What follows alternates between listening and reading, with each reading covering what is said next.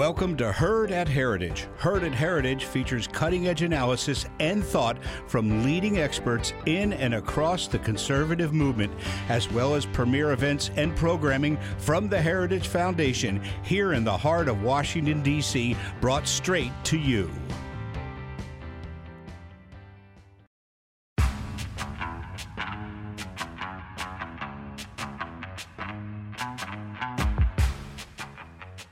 Hello and welcome back to the Power Hour, the Heritage Foundation Center for Energy, Climate, and Environment's podcast.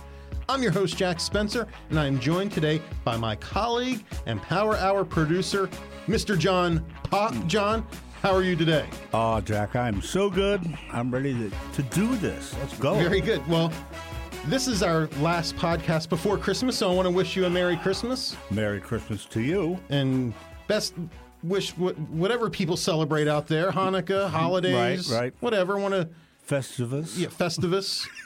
Happy whatever to whatever you celebrate. But I would argue even I would just argue without, I'm not judging anyone else. This is just my view. Right. Even aside from the very important religious aspects of it. But I'm not going to get into that. This is not the podcast for that.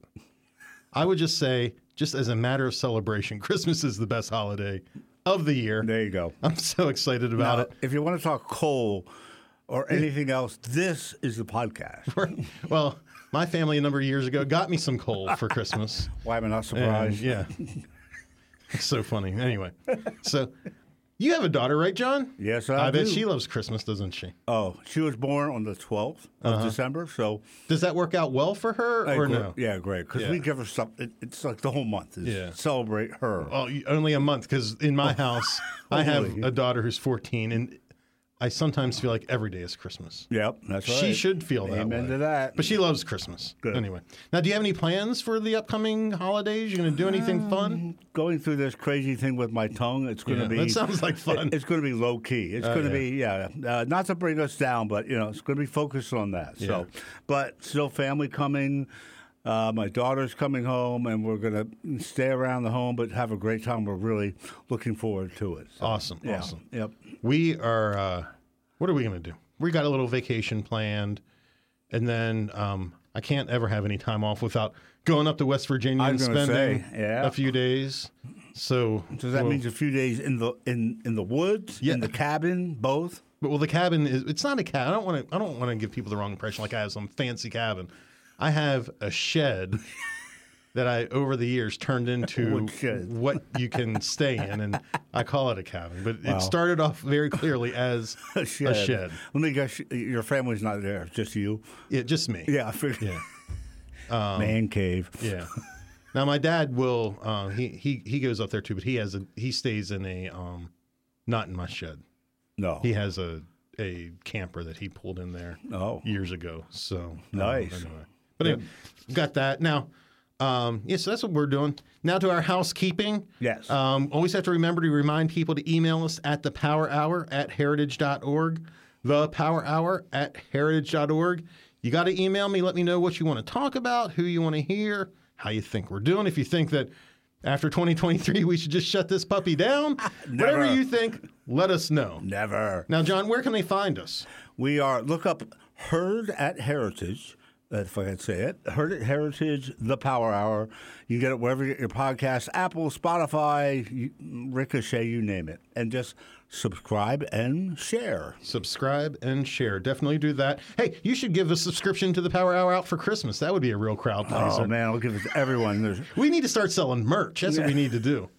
How about a Jack Spencer bobblehead? Yeah, that's what I'm talking about. There you go. The kids would love it. The kids would love it, for sure. I would love it. Yeah, well, you have at least be able to sell one or two. I'd buy one, I guess. There you go. Can you imagine having my own bobblehead that I would have on my own dashboard? That would be good. So anyway. All right. We have a podcast to do here. Enough of this jibber jabber. And I'm excited about today's podcast. Not only is today's topic important, but it's fun. Now, John, let me ask you something. When you think of environmental issues, do you sort of think of the left or the right, politically speaking? Left. Right. So maybe I should ask this. Who do you, or maybe more accurately, what side of the aisle do you think folks generally would argue care more about things like environmental health and conservation? Left. Well, I would submit to you, and this is just not the case, John. What? What are the leftiest places that you can think of on Earth, in history? What are the leftiest ones? San Francisco. You took my joke. It's the Soviet Union, China, Cuba, and San Francisco. And do any of them have a pristine environment? No. Or did they? No, they do not. Yet, we have allowed the left to drive this narrative on the environment, and they have effectively used that to dominate and advance their agenda. Yep.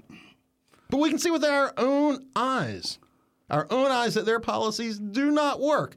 They provide bad environmental outcomes. China, San Francisco, etc. Conservatives, on the other hand, do care about the environment and care about conserving things. Yet we don't get credit for that. Well, today, we have a guest who's going to talk to us about conservatism and conservation. Awesome. And more importantly, about some of the big issues facing us and how we should be thinking about them. Now, I don't want to say this person is going to tell us how to think about them. We are independent-minded people around here. Yes. So no one tells us how to think about anything, but they will shed light on how, as conservatives, we might want to address these issues. We have to get into that space. Right. Yep. We might even talk a little bit of hunting, so that will be fun. We almost surely will talk about that. Of course. I am so excited to introduce to our Power Hour audience, Gabriella Hoffman. Now, Gabriella is director of the Center for Energy and Conservation at the Independent Women's Forum. She is an outdoor writer, a podcaster. If it has to do with like media and communicating on these issues, she does it. And I should add, she's also my good friend, John Pop's good friend. Yes, I've known her for years. She is the best people around. So, Gabriella, welcome to the Power Hour. Thank you guys for having me, and it's so good to be reunited with John Pop. My early DC radio days on the Cam and Company show, I think 2012. Yeah. He was an integral part of that, and they brought me on as a young whippersnapper, just fresh out of college. So it's good to revisit and good to finally meet you and talk about these very important issues. Well, thank you for being here. Well, you sort of set the path for us. You talked a little bit about your early career. I'm curious. Tell us a little bit about your journey. Like before we get to your journey, give us a quick synopsis of sort of where you are and what you do, and then we'll go back and let backfill how you got to there, because people don't know where you are, what you do. So let's fill that in, then we'll do how you got there. Yeah, well, I've actually been involved in the conservative movement for 14 years. And I'm not the most visible person out there. I have a platform and I have a digital footprint that's pretty wide. But, media changes and you kind of go away for a time. And I did when I was building my freelance business, came back, and you kind of have to reintroduce yourself even if you've been there and you have bylines. But you mentioned the Soviet Union. My parents fled the Soviet Union, saw how bad environmental conditions were. They love the environmental conditions here much better. And they see the confluence of free enterprise and environmental stewardship far better than what they saw in what is now independent Lithuania, but previously Soviet-occupied Lithuania. And I grew up in California, not San Francisco. I grew up in Orange County, California, which was a very great playground to grow up. And it's still Reagan country. I'm obviously a conservative, too, have been a lifelong conservative, given my upbringing and where I grew up and my parents and our family story.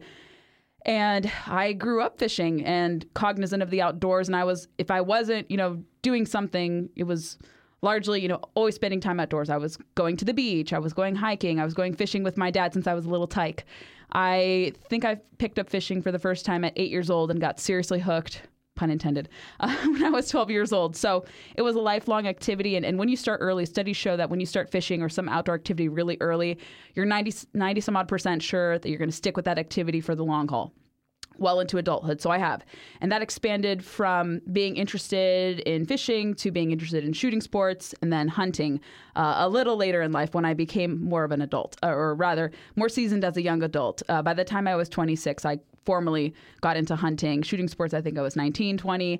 So it was like every 7 years I was picking up these milestones with respect to my interest in the outdoors. But I went to national parks with my parents. We always...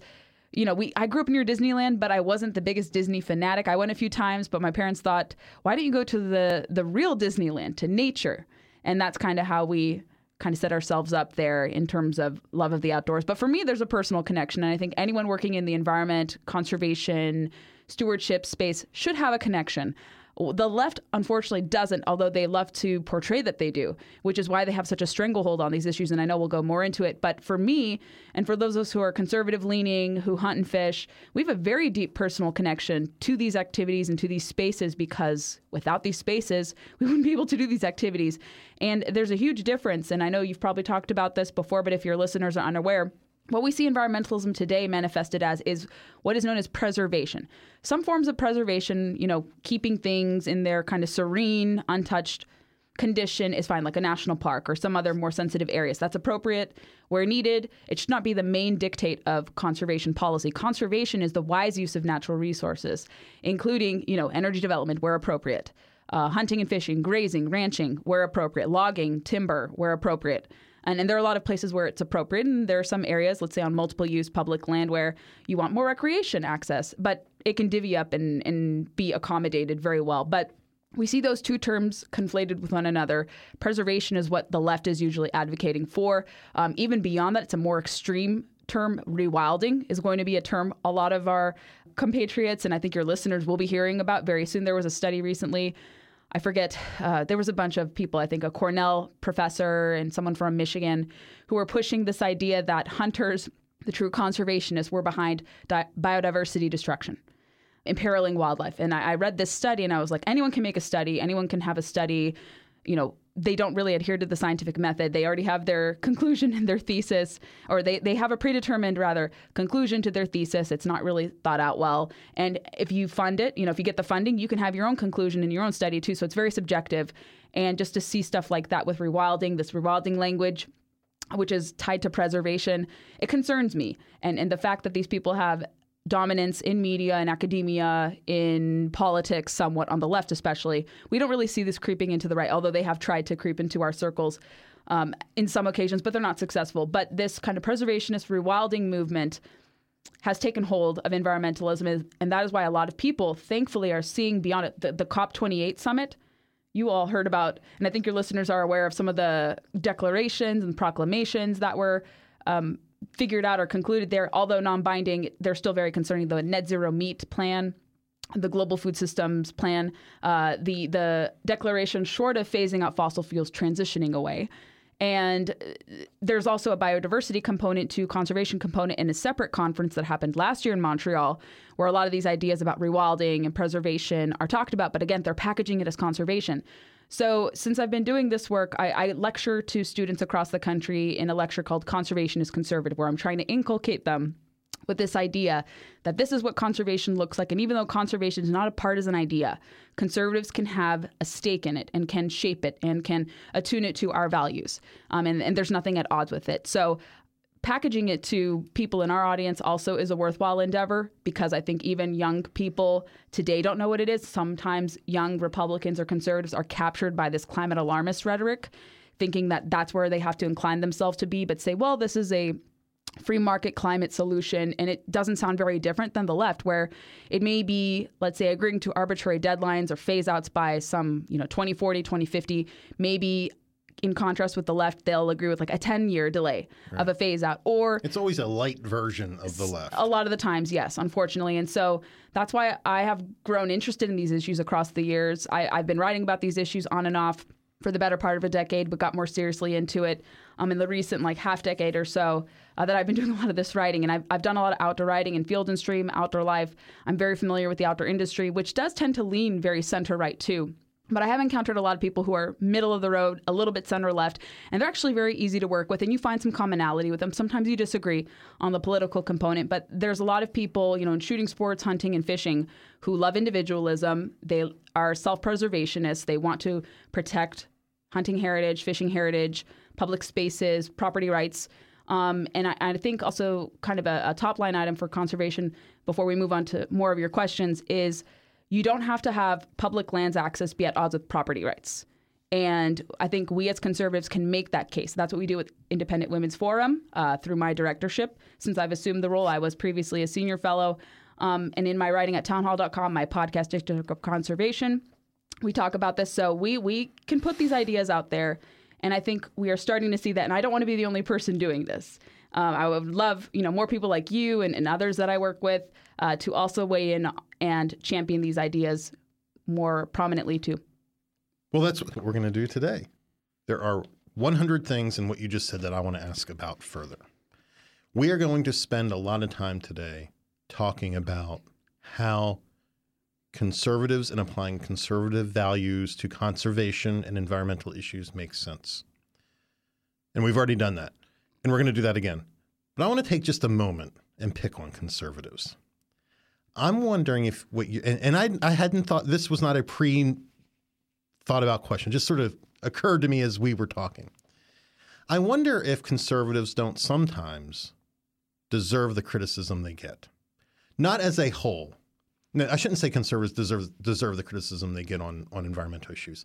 I wonder if there's not a subset of conservatism that has had an outsized impact on people's views on conservatives and environmental issues. And by that, I mean, I can recall throughout my career engaging with people who legitimately don't care about the environment or who speak in terms of who cares. Mm-hmm. So there's them, and there's and I don't think this is the case anymore, but I think that there is the image of the Republican, not the conservative, but the Republican, especially the Northeast limousine Republican, who probably didn't care about the environment so much.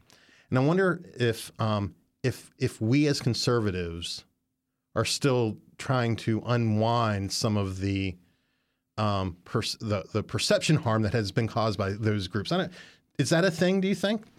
I think it's less of a concern today than it was in the past, because I've interviewed a lot of people who work in the extractive industries, hunting, fishing, mining, fracking, oil and gas, and it maybe wasn't honed in before, but now today, in terms of obviously being in compliance with reasonable rules, not obtuse rules that prevent you from having your business. But I think a lot of these companies, not because of pressure from preservationists or radicals, I think because they realized there are better incentives, or why would we want to destroy our surroundings, especially if we're supplying jobs? Do we really want to have tainted water? Do we really want to have ugly, landscapes? Do we want to have multiple uses? And so I think the majority of people in these industries that are vilified often, the so-called extractive or consumptive industries, they have retooled their efforts. They're not purposely spilling into the riverways. They're not trying to intentionally, poison the well or food supply. And they're very conscious about how much land, square footage-wise, they use. You go to a fracking site, they only use maybe 1/8 of an acre. Mm-hmm. They drill down. And they're very careful about, everyone's like, well, they're injecting chemicals. It's like, I didn't see any chemicals being injected. When I observed one in Northwest Pennsylvania, they're very mindful, and it doesn't cause earthquakes, as much of the left says. And you go to like oil fields and derricks, and I haven't formally gone to those, but I know people who've worked in those industries. I've talked to some mining executives recently in Alaska, and they said if we were in the business of destroying the land that we're wanting to profit off of, we would be fined. We would be chased out of Alaska. We would face so many penalties. And they also work in very sensitive places. One of the mining companies we spoke to works out of a national monument because Alaska is 90-some-odd% federal land. So they're working with a situation that could be tenuous if they're not very careful about how they go about their business in drilling and extracting rare earth minerals or rare earth elements, rather. And so in a lot of these places where people don't know much about, unless they actually go there and they speak to people on the ground, they will find out and be shocked that they're very careful about where they drill or where they refine or where they pull, certain materials out of, because it's often your very sensitive places. And again, they have a lot of regulations. They have to comply. And a lot of those people also hunt and fish, oddly enough, activities that boost conservation in many, many regards. And so when you speak to these people who are consumptive users or consumptive, let's say, individuals or their industries require that you take some natural resources or you replenish natural resources like those in agriculture. The cows are really great on the landscape. You need the cows, even though the cows are often vilified for emitting methane and whatnot. But if the cows weren't there, that grass will not be managed. Their fertilizer repurposes and replenishes the land, makes it fertile. And private landowners, farmers, ranchers including, they happen to have prime habitat for endangered species. Most endangered species live on private land. People don't know this. And so if those people were in the business of wanting to destroy the environment, they wouldn't be doing what they do. And I think they have a mindset now where we don't want to be like these robber barons, develop everything, put a Walmart on every corner. We don't want a Walmart on every corner. It would look ugly. And I say this as someone who has shopped at Walmart in the past, and I do occasionally today. But it's like a big box stores, nobody wants to see that in Yellowstone. If you do, there's something wrong with you, in my personal opinion. But wise development is fine if it's done well. We have heard some proposals, even from somewhat the former president, for 15-minute cities on public lands. And I was like, this is kind of what the left is proposing. Why are you doing this? Don't do this. And so where you develop every little bit in certain sensitive rural areas. And you don't want to do that. That's another extreme. But back to your point, I don't think those people really influence things now. And I think the culture has changed and environmental standards are a lot higher these days. And so they don't want to be despoilers of the environment because they benefit from the environment themselves for multiple reasons, personally, professionally, commercially. And so I don't think we have this mindset anymore. There are still a few outliers. Certainly, there's probably some greedy developers who want to develop every tract of acre. You see this in Yellowstone, which is a great show, very dramatized, but you see very developed, land-hungry people, and we have some land-hungry people maybe who might get empowered through the SEC, which we'll talk about a little later. And I was going to say, and they probably exist more on the left than on the right. They actually do, because Republicans are often accused of wanting to sell private lands. But this thing we're going to talk about, this really bizarre policy that could come through the SEC, if it were to be finalized, this would actually counteract that perception, or rather that stereotype, and assign it more so to the left. For various nefarious reasons. But no, I don't think we have that caricature much. Maybe in the 50s this was the case. I wasn't born in the 50s. I was born in the 90s. So I don't remember that so much, and I'm only first generation American. But if we did have people who had that kind of ill thinking, it's certainly been shed, because conservation is at the core with a lot of these companies. Energy, agriculture, outfitting, they want to have a connection, or if they have a connection, they don't want to lose that connection by despoiling everything around them. So I would say we don't have to worry about it, but if we do see those people, we do have to bring some sense into them. Yeah, I agree with all of that, and we can move on from it. I just try to understand why conservatives have this reputation of not caring about the environment, and liberals, people on the left, are able to successfully portray themselves as protectors of the environment, when it just isn't true. It's just not true. So I want to talk about something else. You mentioned this idea of rewilding. Can you tell us a little bit about what rewilding is and why we should be concerned about it? And I might have a couple of follow-up questions. I'll keep it as simple as possible because it shouldn't be so long-winded. But this notion of rewilding is to put back the United States into a pre-settlement kind of natural scape. And you don't need to be a scientist, you don't need to be an anthropologist to know or extrapolate from this. But my reading into this is it would ultimately kick off people from the landscape. We're viewed kind of in this preservationist line of thinking that humans are in totality bad for the environment. The fewer of us there are, the better the environment is. So that's how you can kind of think of rewilding big picture. But what it would do is it would lead to, let's say, maybe demolishing, structures, or maybe displacing people from their homes. It could look in the form of, let's say, someone sells their private farm to a nonprofit like the Nature Conservancy. They demolish the structures, put that permanently in a conservation easement, and then let's say it could be morphed into a conservation area, which is what we'll talk about a little bit with the SEC rule that's coming down the pike. But let's say they are able to, in this so-called conservation area, have millions of acres under, let's say, whether it's a natural asset company or if it's a nonprofit or the federal government, or kind of a co-management between a natural asset company, a financial asset manager, the federal government. And so they could take those lands out of uses, so make it for non-uses, and then rewild it. We're seeing actually these rewilding movements outside of the United States more prominently in countries like Scotland. I just watched a documentary called The Last Keeper about hunters in Scotland who deal with they target red stag, pheasants, or I forget what the other pheasant is called, sage grouse, a grouse variety. That's the species. So a lot of these wealthy kind of foreign investors from Scandinavia and other places are setting their sights in Scotland. They're acquiring these farms and these hunting operations and converting them into these kind of rewilding sanctuaries. So they're putting in trees that are not native. They're actually using Douglas fir, and when you plant kind of non-native trees, it kind of doesn't do well if you're not, an arborist or you don't really know. So they're creating these kind of wild playgrounds where they say... Even if you're not an arborist, you should know. Yes. Certain trees do not work in certain habitats, unfortunately. So sometimes great gestures, to plant trees may not work well, although I do think we do want trees because they absorb carbon and they're great. And seeing trees being chopped down for solar and wind farms irks me a lot, especially when you know that they absorb carbon. But rewilding, yes, could mean that like I said, this kind of confluence between public and private interests, or it could be a wealthy landowner like this example in Scotland, where they're creating these like wild playgrounds or kind of like, I wouldn't say zoos, but like sanctuaries in a sense, where they're like, we're going to have habitat for like deer to roam and these other endangered species to roam. And it's going to be so great. Do they hunt them, by the way? In these Scotland, instances? They do. Not in these rewilding spaces, so to speak. And actually what they're doing when these kind of interests come and purchase these lands, they just shoot these animals. It's market game hunting, shooting them, unethically and just killing so many en masse when you could let the gameskeepers, bring clients to hunt one or two, whatever is allowed.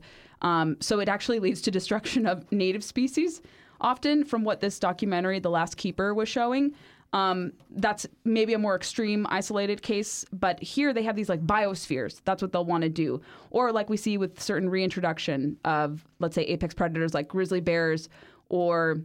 That was wolves. the issue I wanted to get to. I didn't ask you about the rewilding just to get to this issue, but when I said I might have a follow-up, it's on that. Because I was wondering what your perspective was on that, because part of the rewilding concept is also putting this same, repopulating all of the animals where they originally were. In their historic ranges, yes. Right. And I think a lot of folks don't realize how wide the grizzly range was, or the gray wolf range was, or the elk range was. Yep. And my personal view, and I'm not a conservation expert by any means, I just sort of dabble in it. My view is that we should want animals on the landscape. Absolutely. And I fully believe that view. Right. We definitely want to have the landscape hold as many animals as it naturally can hold. Not exceeding its carrying capacity, yes. And to the extent that it is consistent with society and whatever, to expand that range as much as possible. Mm-hmm. However, I'm also against reestablishing the historical range of the grizzly bear or even the wolf. Or I think, although for personal reasons... They may be doing this to the badger too. All of these things. Or Wolverine, that's the one they focused on recently. I was... Well, anyway, that's a big part of this that people need to understand. Understand that you can be for having lots of grizzly bears without being for reestablishing the historic range of the grizzly bear. Is that where you are? Exactly. I'm curious. No, I fully agree with that view. And it's actually unscientific to support this rewilding effort in terms of restoring them to their historic ranges. That means grizzly bears or wolves will never be delisted. Because how it used to be before Biden's administration came in was you would delist from the Endangered Species Act, yeah. which has its own regulatory. Whenever it's on the Endangered Species, I'm just trying to give folks some background. Yes, of course. When things are on the Endangered Species Act, it comes with all of this regulatory power that Washington holds over that range. So there are people who would argue that certain animals, once they, and an interesting side note of the whole Endangered Species Act story is that there are animals that meet the Endangered Species Act.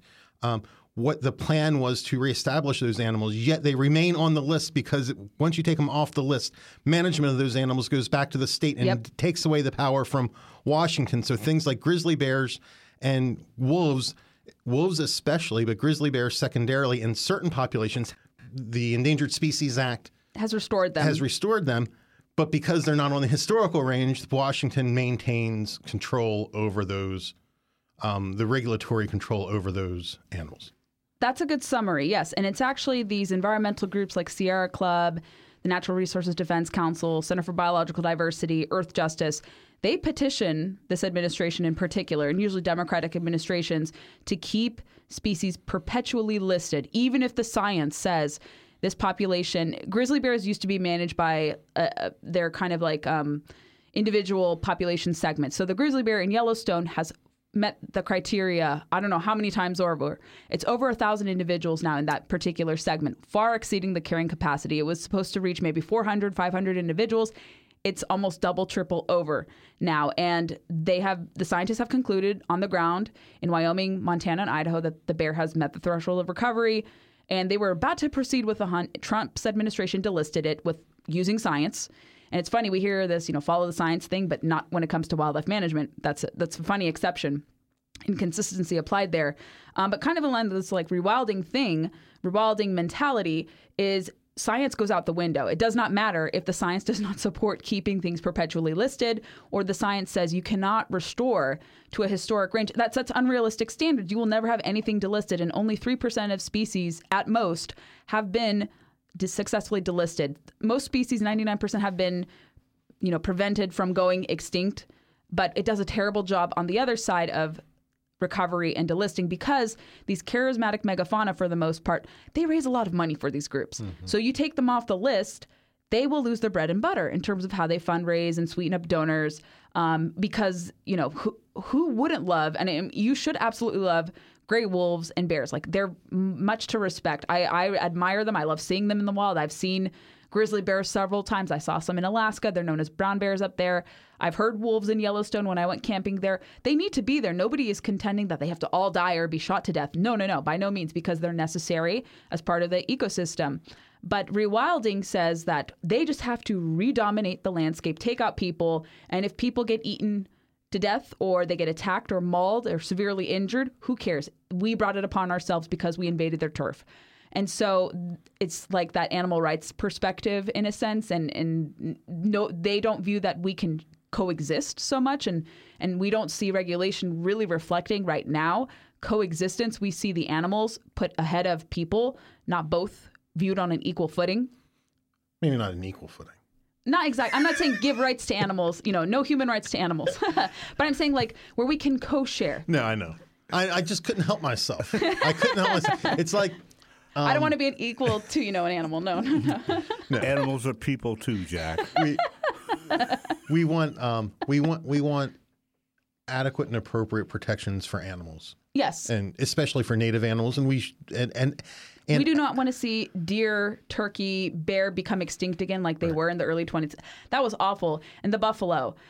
We should be having buffalo on the landscape, but our predecessors, unfortunately, did not have control over how much to hunt, and they hunted them to extinction, and we could have a lot more buffalo. Buffalo is very delicious, and actually we do see buffalo aren't totally wiped off the existence here in the United States. Actually, on the private side, we have far more privately owned buffalo, bison, than we do those in the wild. And we see some efforts, like, believe it or not, one really good company, and I would say they're really great too, not going so crazy with EVs, but Toyota Company has entered a partnership with one of the tribes in South Dakota to restore a herd on public land out there. So you see companies that are not virtue signaling who actually believe in conservation and have a place to, say it or to practice it. They're doing that. They're partnering with people on the ground to reintroduce these species. But yeah, we made a mistake about wiping out the buffalo, and we're hopefully learning from our errors, of course, with respect to that. Well, not just the buffalo. Yes, the buffalo more than, I don't want to say more than any other species, but of the big mammal species. Charismatic megafauna. Charismatic megafauna. They were probably the most devastated because they were literally almost extinct. I know. It's terrible. But really across the board, American wildlife was devastated because of market hunting and different a lack of respect for conservation values. And this is something that I wanted to talk about, and this fits right into it. In North America, they came up with a different approach to species conservation, and called the North American model of species conservation. And I'd like to hear your thoughts on that. And the reason I'm bringing it up, not only because it's interesting, because it's such a great success story, but it's starting to be chipped away in certain parts of the country and the absurdities that leads to. So let's start with the North American model of species conservation, what that is, and then we'll sort of go from there. Yeah, so the North American model of wildlife conservation, it's not a formalized document, but it's like maybe 9 or 11 principles that kind of guide hunting and fishing in the United States. You're treating it as a public resource, you're engaging in fair chase, and many, many other timeless good principles that have largely been implemented into certain policies at Department of Interior, BLM, Forest Service, and the other... And state management agencies. Yes. So, and biology is an important part of it. Yeah, I'll go into kind of the laws. Yeah, no, it's all good. So this model, I guess it predated, or maybe it came about the same time as Pittman Robertson, Dingell Johnson. So we have, because of, like we've been talking about, the near extinction of, let's say, commonly seen species today, turkey, white-tailed deer, black bear, what have you, Americans realized at their own behest that if we want to see these animals on the landscape, if we want to eat them or hunt them, we have to improve our practices. We can't hunt everything out towards extinction or kill more than what is necessary or more than your lot. And so this is what gave birth to certain federal laws. So we have the Pittman-Robertson Act of 1937, which relates to hunting in particular and shooting sports. And then we have the Dingell Johnson Act, which is from 1950, relating to fishing and boating. And both of these laws, since they're coming into being, in totality, I think $27 billion has been raised to go back to conservation to the states in almost 100 years. That's very impressive. You don't see any other mechanism. I don't even think private contributions per se rival that so much yet. But in terms of establishing a model, that is what first came. And then you saw Can I just add one thing so that people know? The way these pieces of legislation raise money is that there's a fee on the sale of... An excise tax. An excise tax on the sale of things like guns, ammunition, guns, and all... Fishing tackle, archery equipment, motor oil. Yeah. And all that goes back into... That's what has traditionally, though not exclusively, and probably less so today, the funding for the conservation efforts of different states. Yes, and that actually is largely being done today, and a lot of it is being fueled by gun purchases and ammunition purchases. And like I said, that $27 billion number is a lot to speak of. It's a big number, and it goes to things like hunters education courses, habitat restoration efforts, wildlife conservation efforts, and more recently, people don't know this, the construction of public target shooting ranges. And those monies are apportioned to the amount of licenses and land area in each state. So I would assume probably Texas, or I think it's Texas because they have the most number of hunters. I think it's 1 million plus, or Alaska.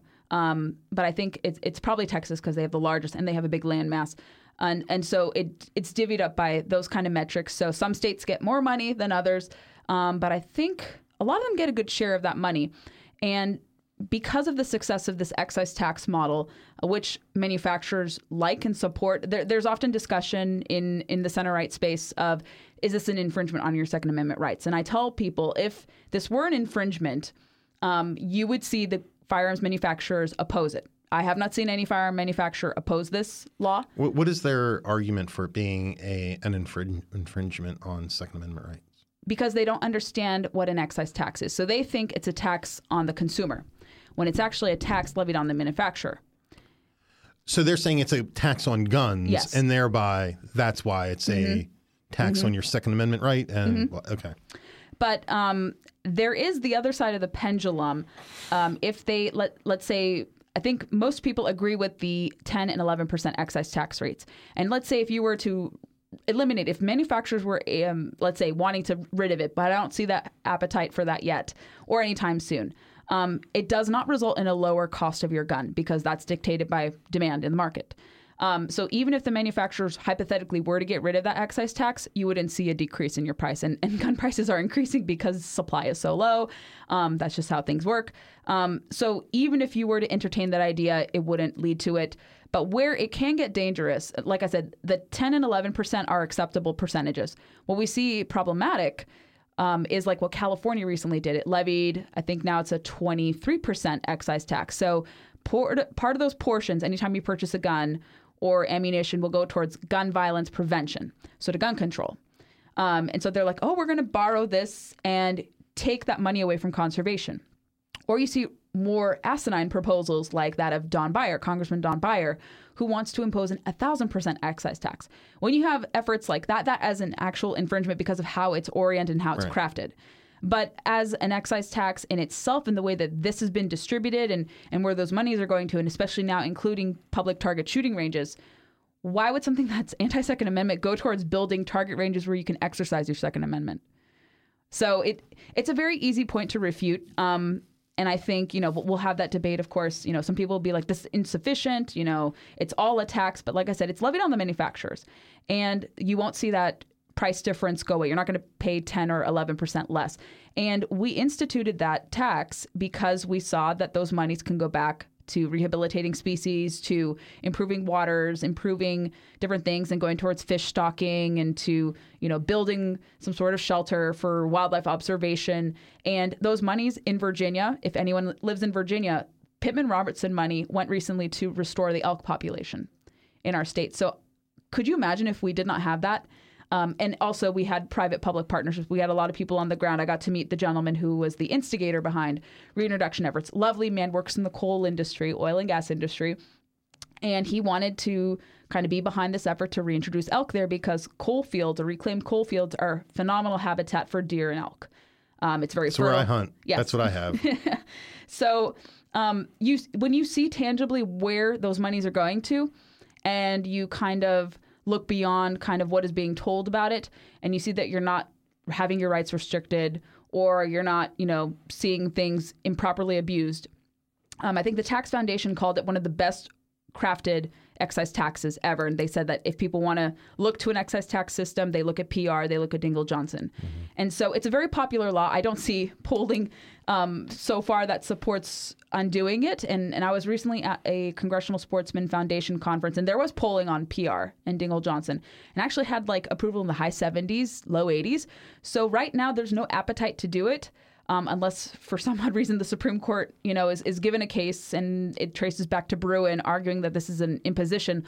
Although I haven't seen any language from the Supreme Court saying this is illegal or problematic because, again, it's a very well thought out tax. It's led to the recovery of different things and why we have so many pristine places and nature and so many different opportunities to go hunting and fishing because of this. It's not reductive.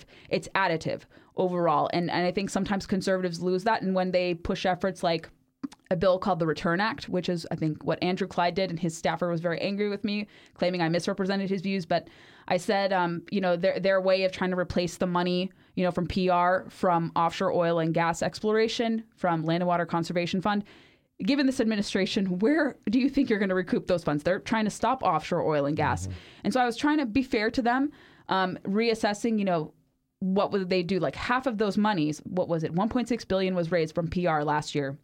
And their proposal was to shrink it half to $800 million and have that recouped by offshore oil and gas. But offshore oil and gas is being undermined by this administration. So their plan didn't make any sense. And again, it went to this, this is restricting the Second Amendment. And like I said, the manufacturers who are fighting tooth and nail to keep the Second Amendment, they're not opposed to Pittman-Robertson. So it's a very minority position there. And so that's why we can say hunters and anglers are conservationists, because it's been estimated that of those, let's say, $27 billion, I've seen estimates that, let's say, shooting sports or these activities rather in totality, hunters and anglers can be responsible for about 60 to 80% of this funding. Mm-hmm. It kind of fluctuates, but at minimum 60 and as high as 80. And so for environmentalists, we'll go into this direction. For environmentalists to say that hunters and anglers are destroying the environment, the money shows otherwise. And the outcomes show otherwise. Exactly. What began that back and forth was we were talking about the North American model of wildlife conservation, as opposed to, this is one of the great stories about America, I think, as opposed to the European model, where hunting is very much a pastime of the elite. Yep. It is a pastime of the former kings, and that culture remains today. That's why you see rich people on horses chasing foxes, and not some guy with a raccoon cap out in the woods trying to to feed their family, and that America democratized hunting, and that democratization took some time to properly manage. But that's what the North American model did. It took that democratization of hunting, which didn't exist before, because you would literally be killed if you killed the king's deer. Right. And created a system that has just been tremendously successful. That's why we have all these deer and turkey and bears and everything. And so why I think that if that was where things stood, then great. It's an interesting story, but it doesn't matter. Where it becomes an issue is as state wildlife agencies in left of center, if not straight up leftist states, are beginning to undermine that model. And instead of using the symbiotic relationship between hunters and wildlife managers, they are taking away the hunter part and trying to manage species in some other way. Or not at all. And the result is too many. And then they have to go out and kill them themselves. It's the most insane thing I've ever seen in my life. Counties do this too, even in purple and red states. But you're alluding to, I would say, the case of Washington State. This is the most prominent example. In California, too. In California. There are groups that are, again, at the heart of their mission is rewilding. Yeah. And they claim it's democratizing wildlife management decisions to remove hunters and anglers, but it's the very exact opposite because it's then going to be very few people, very few stakeholders deciding what happens. So yes, California, where I'm from, really, I think, underappreciated hunters and anglers, and they took various different steps. They forbid forms of hunting, mountain lion management, and that was in the 90s, a few years before I was born. And they were very influenced by, let's say, preservationist environmentalists, and they slowly alienated, let's say, the pro-hunters or the pro-anglers who were sitting on their board. So now, I don't know who exactly sits on California's Game and Fish, but they have started to scurry and are a little desperate to kind of, bring back the hunters and anglers into the fold because they've alienated them, or they said like, oh, we're losing a lot of money because these monies are not coming in anymore with fewer people buying licenses. And they still have a good number comparably. I think they have a couple 100,000 people who hunt and fish each in each category in the state. I think there are far more anglers than there are hunters in California. But it really matters who you elect as governor. And I even tell my people, or people I know rather, on the left or in kind of the middle, I say, I hate to make this a partisan thing, but you have to be really mindful of who you elect. And you have to make sure if the person is more center left, if you're in a more bluish state, that they follow the North American model or they appoint people who do. So far in some states like Pennsylvania, so far that is still upheld. And I'm not worried about that right now because their game commission's pretty strong, really well organized. I am worried about states like Colorado, where they are trying to have this divorce from hunters and anglers from conservation decisions. But like you said, most prominently, Washington and California are what I would say the first examples, and a little bit in the Northeast too, in some areas as well. But it's part of rewilding, and then it's also part of efforts of these new groups called Wildlife for All, these animal rights activists, these rewilders, these preservationists, vegans. They all kind of have the same motives and motivations. But they have seen the success of Pittman Robertson and Dingell Johnson, have said, where's our piece of the pie? And they have misinformed the public about this. And they said that, all these monies, coming from Pittman Robertson and Guns and Ammunition, why should Bloodlust be funding conservation decisions? It's so counterintuitive. And they're misinterpreting what that means. It's not because we're out for harming people with these tools. We use these tools for many purposes: home defense, hunting, what have you, archery. Even fun. And I'm not afraid to say it. Even fun. Shooting guns is fun. It is. And it keeps you measured and disciplined, and you know when to use it and when not to use it. And having those monies go back to conservation is great. And we've seen a surge of gun ownership in this country since COVID. And people don't know that those monies their firearms that they've purchased, a portion of those proceeds have gone to conservation. So when they learn that, they're like, oh, that's actually a great added benefit to my purchase. I didn't know.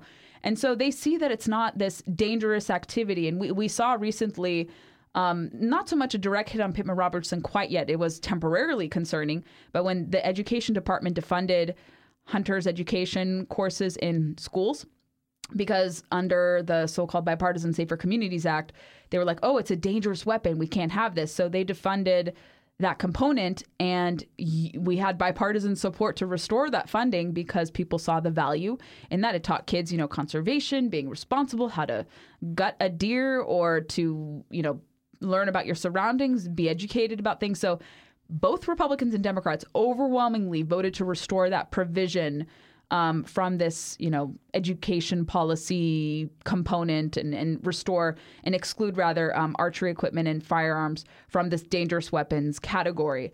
It's kind of an opaque thing, but it was an education law. I can't ESEA. That's what the acronym is.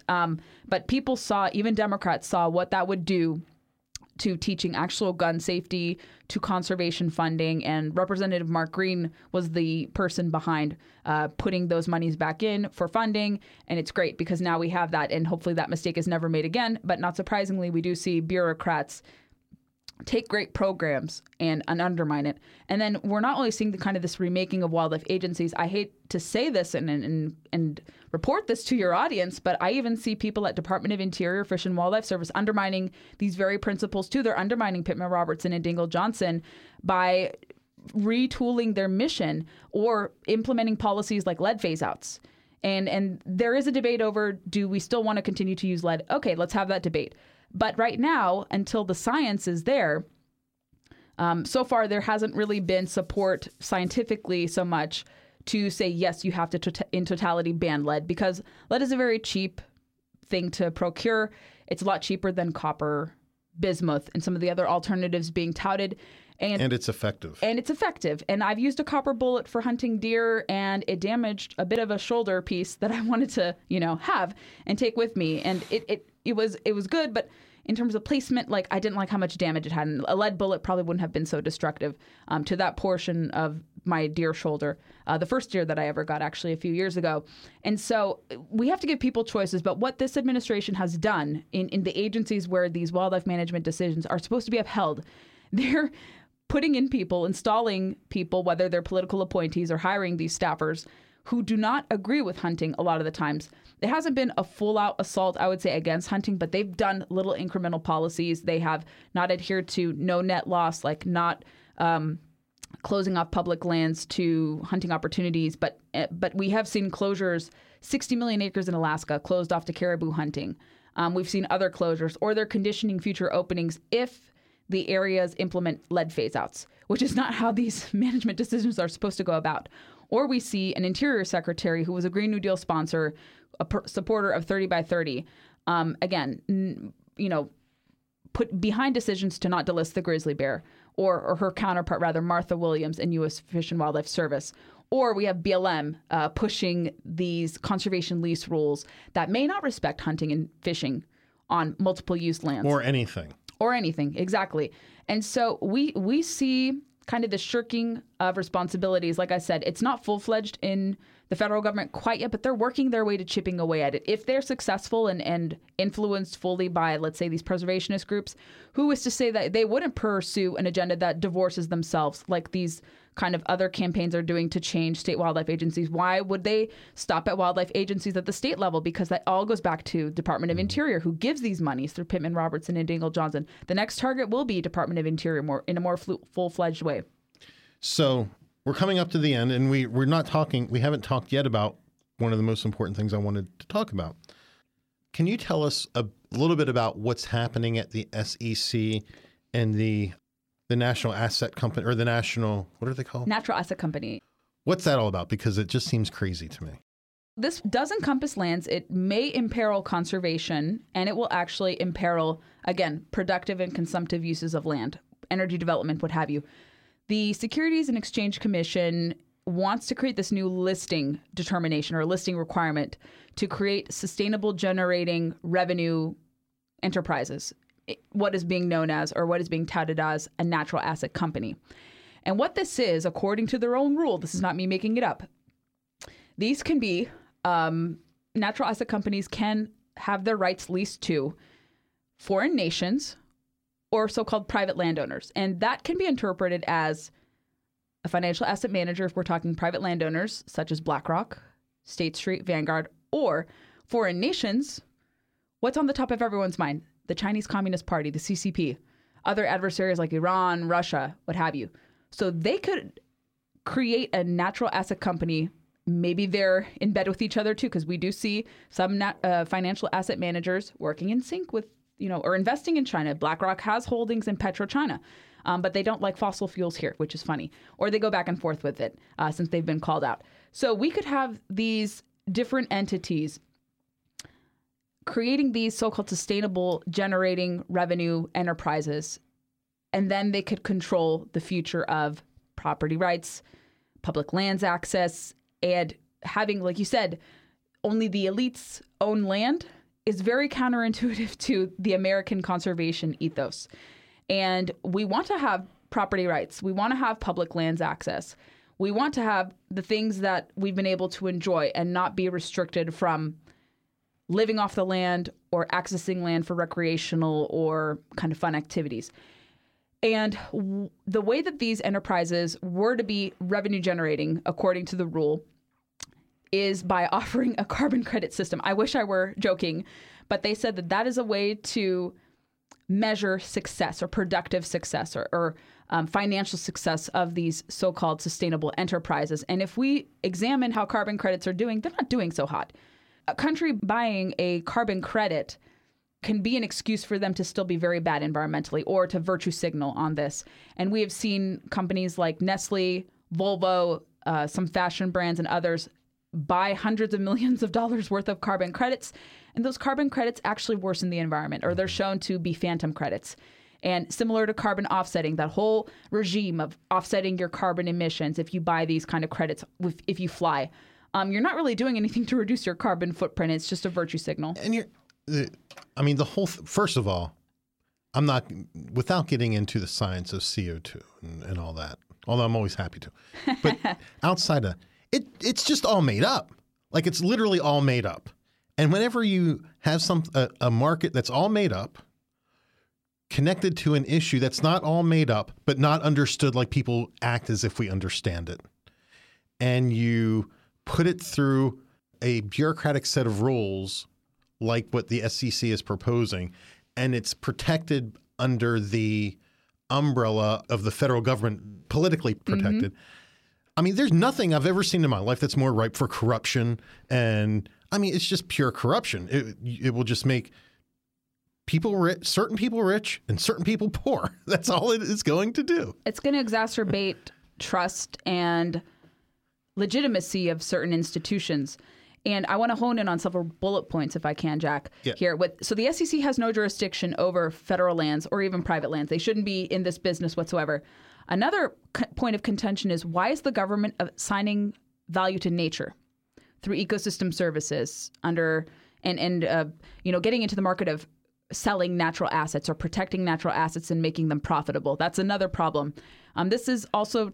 Can I say something about that? I'm sorry to interrupt, but I was reading through the rule, and the way they talk about it, the way they think and write about these things on this value aspect, like, we need a way to value the natural value of it, as if there aren't there are all sorts of ways that we value exactly the nature and the natural pieces of a piece of property or whatever. Like, that all goes into the way that property is managed, assessed, all of these things. And for them to just make, again, it's just made up rhetoric. Unicorn numbers. Yeah. If we're being honest. So they're creating this new rubric to assign a value on land to invite more government control. And then it's meant to keep people off from that land in many ways, in a multitude of ways. And then some other aspects of this too. The carbon credit system, of course, is very contentious and very weird, and obviously doesn't work. And this is also a subsidiary of the environmental, social, and governance movement. You're going to see more of these ideas of conserving or making something sustainable in line of, monetizing, the air we breathe, the water we breathe, the land we recreate on. And this is not a market thing. This is the government basically telling, hey, private sector, we're giving you the green light to do this. This is a crony capitalist partnership between the federal government and these cronies who claim to be for the free markets, but they're not. They're distorting the markets through ESG. And now they found this other wraparound through ESG with biodiversity impact or biodiversity reporting. and are going to have an outsized influence over land. And which is why I've always been very careful about fellow conservatives saying, let's, privatize every single bit of land. And when I hear that, my ears kind of perk, but not in an excited way, in a kind of very alarmed way, because stay away from me. I'm friendly. People know I'm not aggressive in any manner. Only when provoked. I'm kidding. No. I'm very easygoing, but I can refute this point really clearly because we have to be concerned again. If you create that idea, it will invite, let's say, the financial asset managers like BlackRock to come. And even if you have some assurances, it goes back to the states and then it can go back to private interests. I'm still worried that someone like China will find a workaround through these natural asset company arrangements, even if it says, no opening to this. They're known to shirk laws and shirk responsibilities. They find out carve-outs, even if, laws are made to deter them. They always find a way.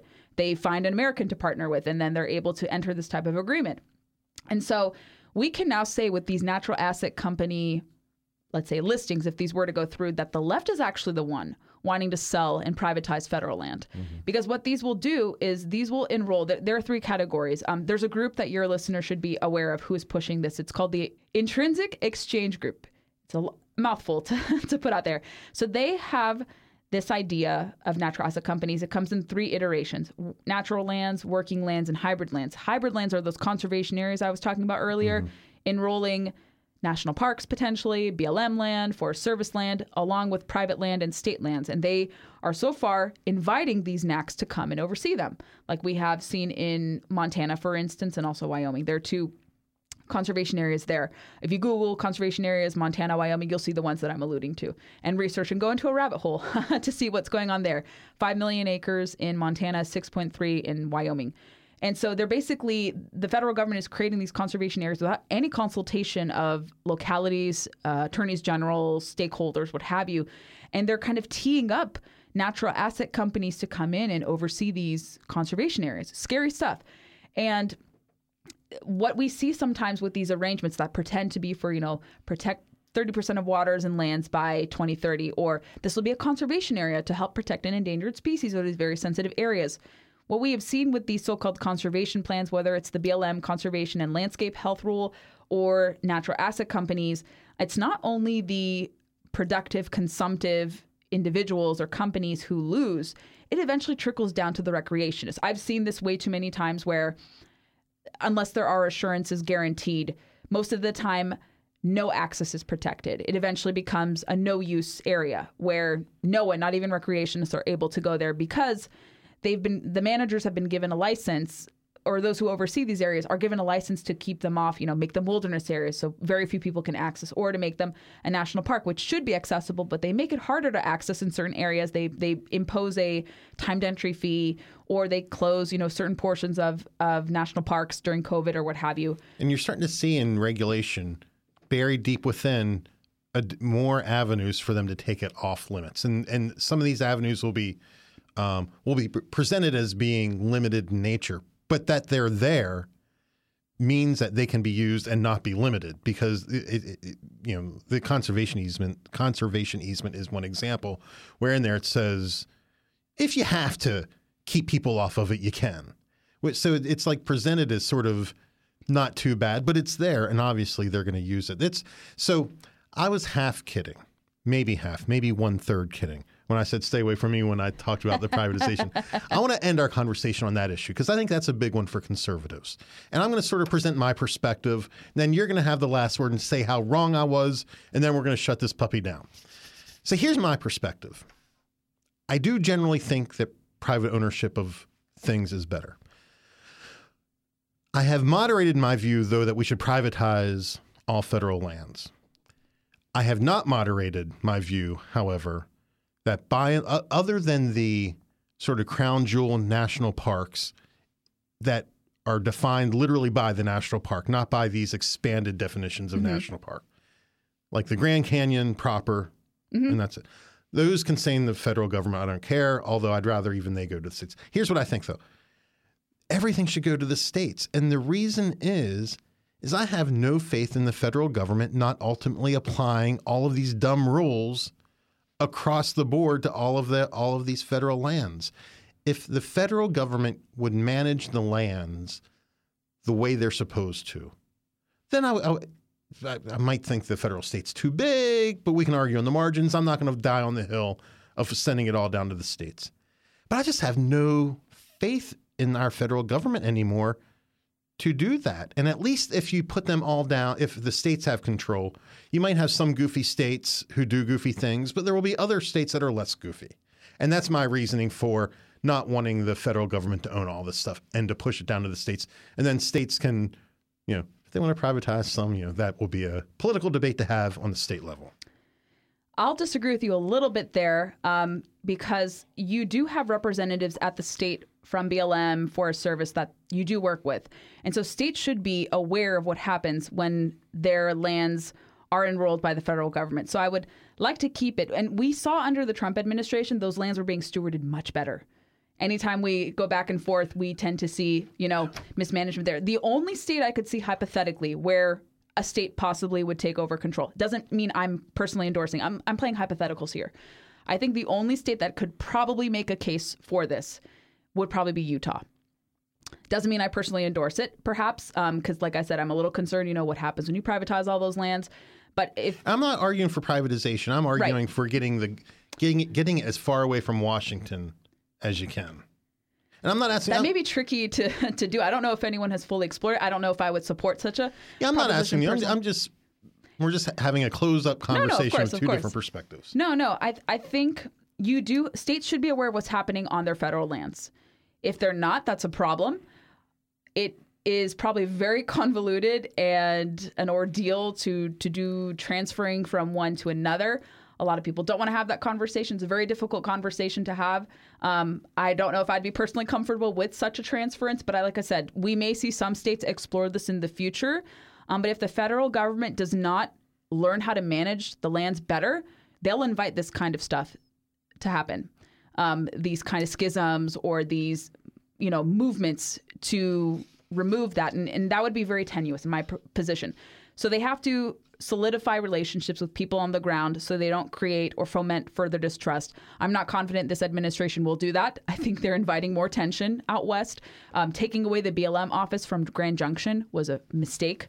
That absolutely should have stayed there because it was more responsive to folks on the ground. And people are greatly distrustful when a bureaucrat is far away in Washington and dictating to them how to manage their land. So it's a interesting debate to have. But like I said, the only state I could see potentially doing this would be Utah. But then you get into this discussion of, does this give the left ammunition to say, see, Republicans don't want to preserve this and contort our thinking into this? Or do they conflate, state management with privatization? Because that's how they do frame it. So let's have that, that's them. Have that debate. Yeah. I'm not conflating anything. I'm saying Utahns, is that what they're called? Yeah. The people of Utah are in a better position to determine how public land is managed than people in Washington, whatever that means. And, it's easy when we're just talking about hiking. But whenever you talk about the more controversial things like uranium development around not around the Grand Canyon, but was what is called within the Grand Canyon, but it's not. Yeah, it's a bit away. It's like 40 miles away, give or take. It's way away.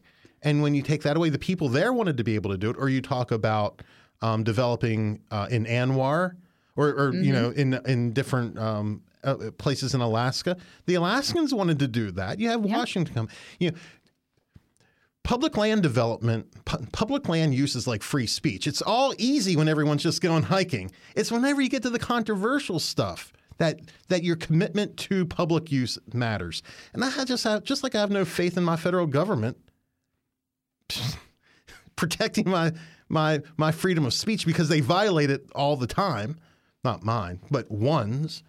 I have far more faith in states protecting rights. And at least at the state level, you have competition between the 50. I don't know, that's just kind of the way I look at it. But as the laws that dictate public land state, the various different uses that were traditionally told should be occurring, they have to be respected. The problem is when you have the Biden administration come in and say, we're going to pick and select and choose. Yeah. That's where I think the distrust and the disdain comes from. But they should be following the law. And if the law is followed, then I think people will have more trust in the federal government, let's say maybe overseeing or perhaps, having it under their umbrella. And so when they don't adhere to FLPMA, which is the law that governs BLM use, there's the Antiquities Act. When I understand where people want the federal government to be pulled back when you see abuses of the Antiquities, absolutely. But I think the way that you can still maintain, let's say, conventional order and perhaps not foment distrust is if you have more oversight over future, or maybe retroactively, looking into it. But for future considerations, there have to be more checks and balances, and it has to allow for all these multiple uses. Reforms to the Antiquities Act include, it could be approval from the county, approval from the state legislature, I think by 2/3 majority, getting Congress's approval. And so when we see more checks and balances like that, and you have for future openings, especially, I don't know how retroactively that would work. And that's something I need to ponder a little more, just to at least hear the viewpoint, even if I don't necessarily agree with it, in terms of transferring it over to the states at this point in time. But we need more oversight over these designations, not these carte blanche, million-acre outposts that really undermine what public lands use should be. And It does also include some productive uses. That's just how we've been oriented. And then now we're seeing kind of this preference to some productive uses that may be more destructive environmentally than conventional oil, like solar and wind. And so it's very lopsided. The federal government does not do itself any favors, and it doesn't assuage concerns, nor does it engage really in stakeholder relationships at this point in time. So they have a lot of trust to rebuild. I don't think this administration would be that one to do that, to make the case as to why there have to be federal lands and how to engage stakeholders. And often what you see is kind of like federalism. We don't see federalism really adhered to, like getting the input of the states for forest management or BLM lands. You see a sidestepping of that. So I think without necessarily a transference, I think it's just having conversations with states and or arrangements or more clear stakeholder relationships and arrangements with, the federal representatives there, and have more dialogue. If that were to happen, I think the relationship would be repaired, trust would be more visible, and we wouldn't have these problems. But federal government creates a lot of problems and kind of foments distrust in this respect. And it's not something I don't think we're really going to be tackling as a major issue, because public lands are very popular, and they should be. But the problem is public lands should be made for all, not for a select few.